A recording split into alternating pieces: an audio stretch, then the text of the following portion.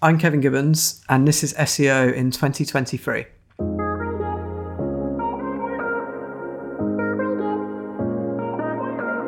Kevin, what's your number one SEO tip for 2023?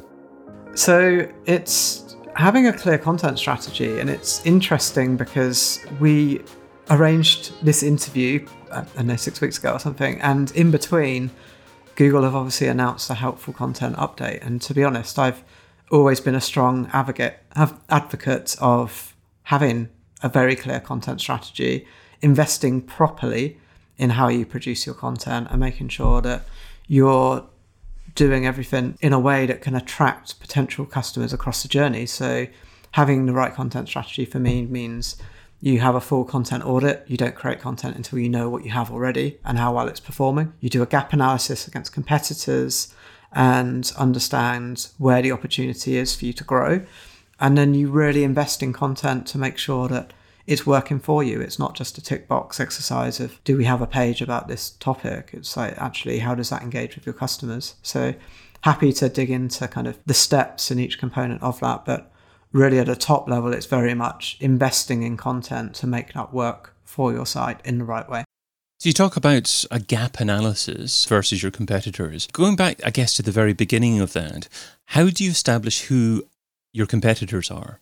So the way we do it is we've actually got some in-house tools that we use that looks at a set of keywords, and depending on the brand and the niche, that could be 100 keywords up to tens or even hundreds of thousands. And based on that analysis, you will then start to see trends of which competitors rank highly and have the strongest visibility for those set of keywords. So that will definitely help. There's external tools on the market that you can use, of course, that would show you visibility and how that ranks versus competitors and who the most relevant and kind of where the overlap is against competitors. But we normally do that based on the keyword set that we want to rank for, and then we build outwards from there so that we can see what those brands are. And I think the challenge otherwise is, unless you know the keywords, you either rule out competitors. So quite often a lot of people say, oh, Amazon aren't our competitor because they do everything. And like, actually, Amazon are your competitor, because if you sell trainers, for example, well, so do Amazon. So you don't want to compare your own performance against Amazon for everything that Amazon do, of course. Like, if you don't sell books, then why track their performance for books? That just makes no sense. But if you have a niche product and Amazon are ranking number one, equally, why would you discredit them? So if it's done on a keyword basis, it's about the visibility of those keywords and the brands that are most relevant and performing highly for those keywords. So that's the first step.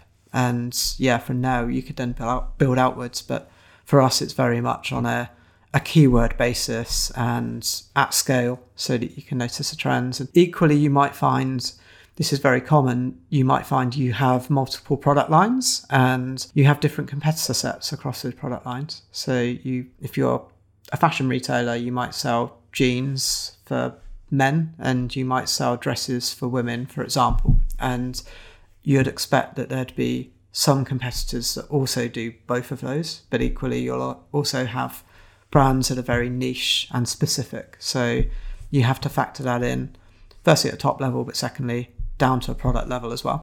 So if you're a brand that's just getting established, you don't have much content, what's the best content to start off with? Is it content that you've decided that there are gaps for, i.e.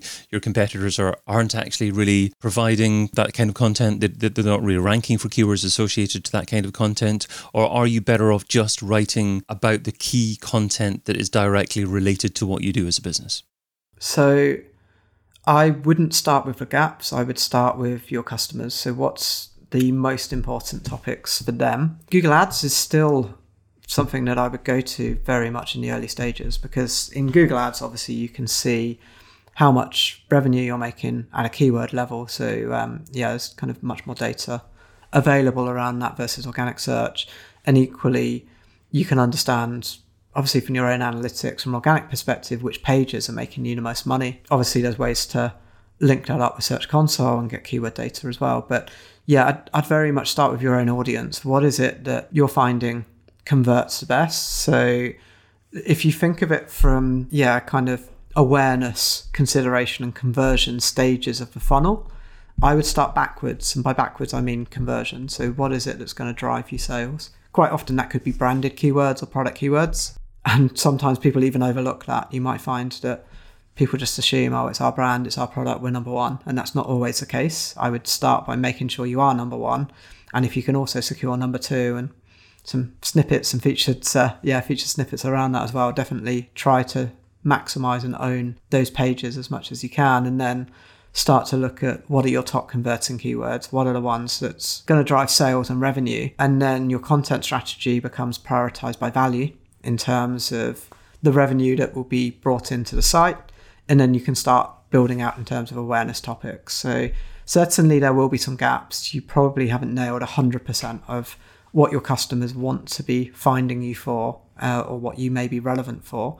But I would start with understanding what do you have already, how well does it work, find any gaps between your own PPC and your SEO, because if there's keywords that are performing well, some of the best opportunities you might have content for already. It's just not doing enough. So if it's on page 2, for example, and you can tip that over to the edge onto page 1, that's, for me, an initial starting point of saying, okay, well, we know this will convert. You've got data that shows that when you get traffic for these pages or these type of keywords, it always converts highly.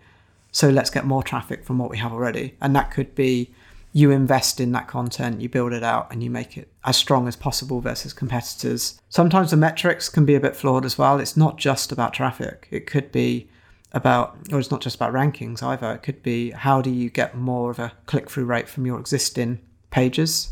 It could be how do you improve your conversion rate, lengthen your average time on site, reduce the bounce rate, etc. So investing in content from a user perspective and a customer perspective is really important so that you can get more out of it. And again, conversion rate optimization would overlap here as well. It could be that you can turn a page into kind of more revenue without actually increasing traffic. So there's a lot to look at in what you have already. And then I would go on to the gaps afterwards, but definitely don't create any new content until you audit and you understand what you have, because it's quite possible that you will already have pages around the topics that you need to be writing about, but it doesn't necessarily mean that it's going to be working to its full effect. Now, in addition to the gaps, you're also talking about have a look at seasonality trends. So what software do you use to have a look at seasonality trends and what are you looking for? I think Google Trends is actually pretty good, and like Google's own data is useful. Certainly, if it's a client, we would look at their analytics. So what are the trends that we see from a traffic perspective?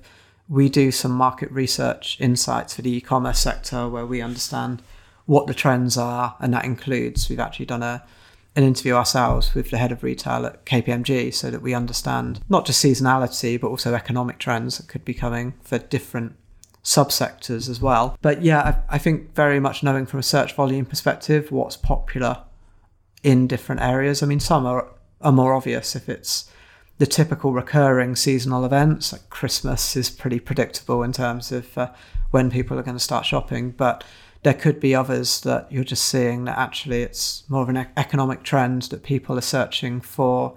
I know, like in COVID, for example, DIY and home and garden furniture was something that had a big spike, online groceries, that type of thing, whereas luxury fashion may have gone the other way. So knowing not just the seasonality of what happens year on year on year, but also in terms of the economic climate, will things be changing as well? And then you can factor in to your prioritization. But you're right, certainly if it's seasonal as a product, if you're a fashion brand and you're advertising winter wear in May, you're probably, certainly if you're in the Northern Hemisphere, not going to be doing particularly well. But equally, you don't want to leave it too late when it does come around. So yeah, that's something that you want to bear in mind in terms of your prioritization of when you focus on these so that you can secure the rankings in the right way that it would get traffic. So yeah, an investment in that content. And equally, again, thinking about people. If your blog, for example, is full of content about winter fashion in summer because you're trying to secure rankings ready for winter, who's going to read that? So again, you've got to think about the timing from a customer perspective as well as not just lining everything up for Google. Okay, so you've done all this research on what you should be writing about, where the gaps are, where the seasonality trends are, all these conversations with people internally, probably with the clients that you're working for as well. The next step is to create a roadmap on moving forward and actually how to close the gap. What does this roadmap look like, and how often should you revisit it? So I think what you would do as a combination of the audit and the gap analysis is to create a forecast. And that's where you can see what's the potential upside of you doing this. And because quite often brands won't know how much to budget for this, or they might have a fixed budget, but is that the right budget? And I think if you were to say, okay, you could do it in a way that you have a fixed budget, but what's the best way to get value from that budget? And then you build the roadmap around it. Or you could say, here's the opportunity for you to grow, and then it's up to you how much we do of that. And that would factor the roadmap as well.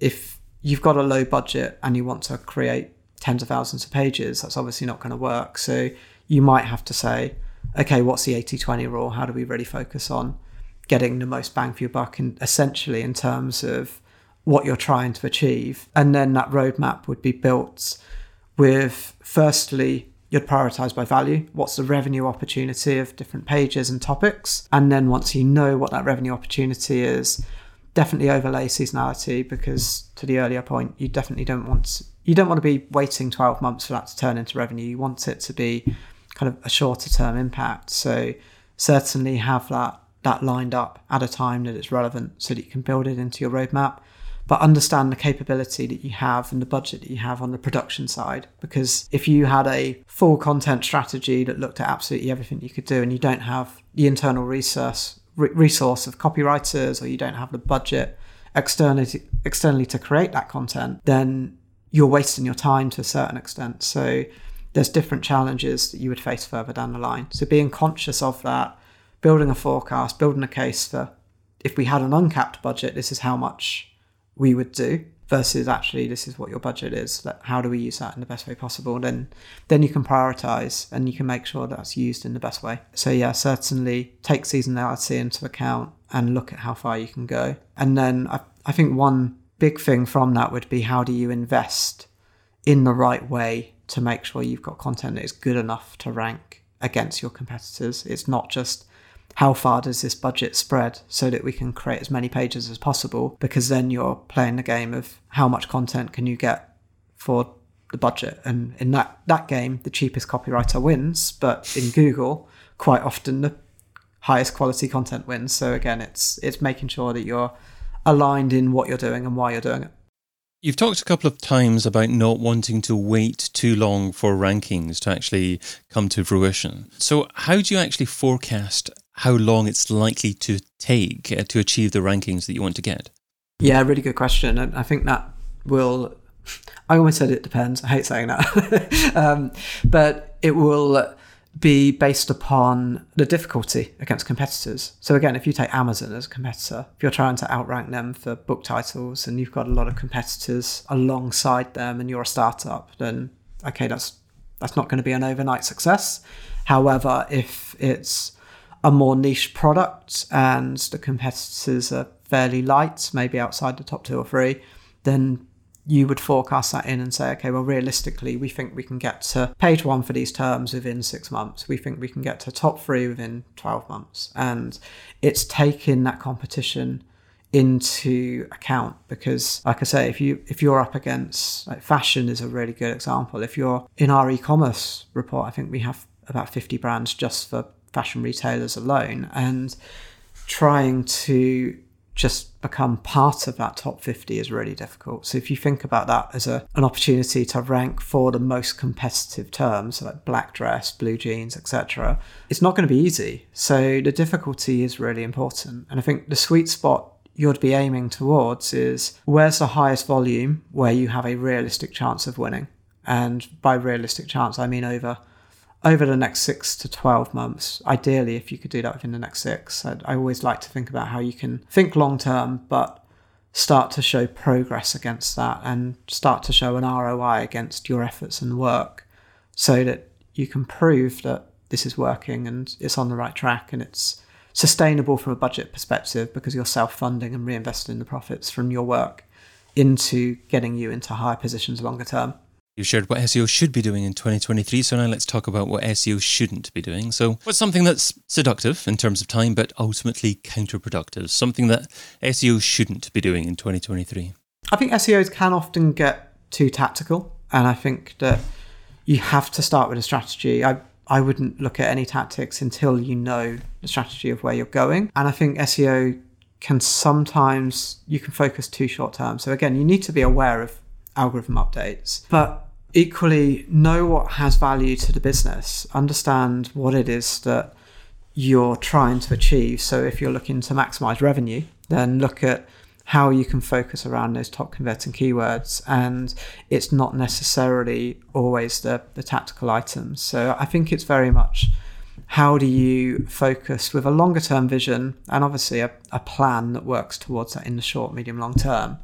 But don't get too distracted by everything that's happening kind of in terms of the tactics around it. So understand what it is that you're trying to achieve and work backwards. And like I say, I think from feeding this back into the content strategy perspective, there's two ways of doing things. One is you can maximize traffic. Two is you can maximize revenue. And I think for me, maximizing revenue is actually easier because you're focusing your effort behind what's going to work for that brand, not necessarily what's just competitive and popular in Google. So don't get too distracted by, kind of what everyone else is talking about, and just focus again on the business metrics. And I think you'd certainly help to delight your clients because you're making them money, and that's the most important thing. So keeping focus, I think, is really key, and not losing focus on the flip side is the thing that I would recommend.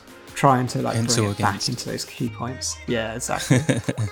Kevin Gibbons is founder and CEO at Resignal, and you can find him over at resignal.com. Kevin, thanks so much for being part of SEO in 2023. Okay, happy to be involved. Thanks, David. Get your copy of SEO in 2023, the book, over at SEOin2023.com.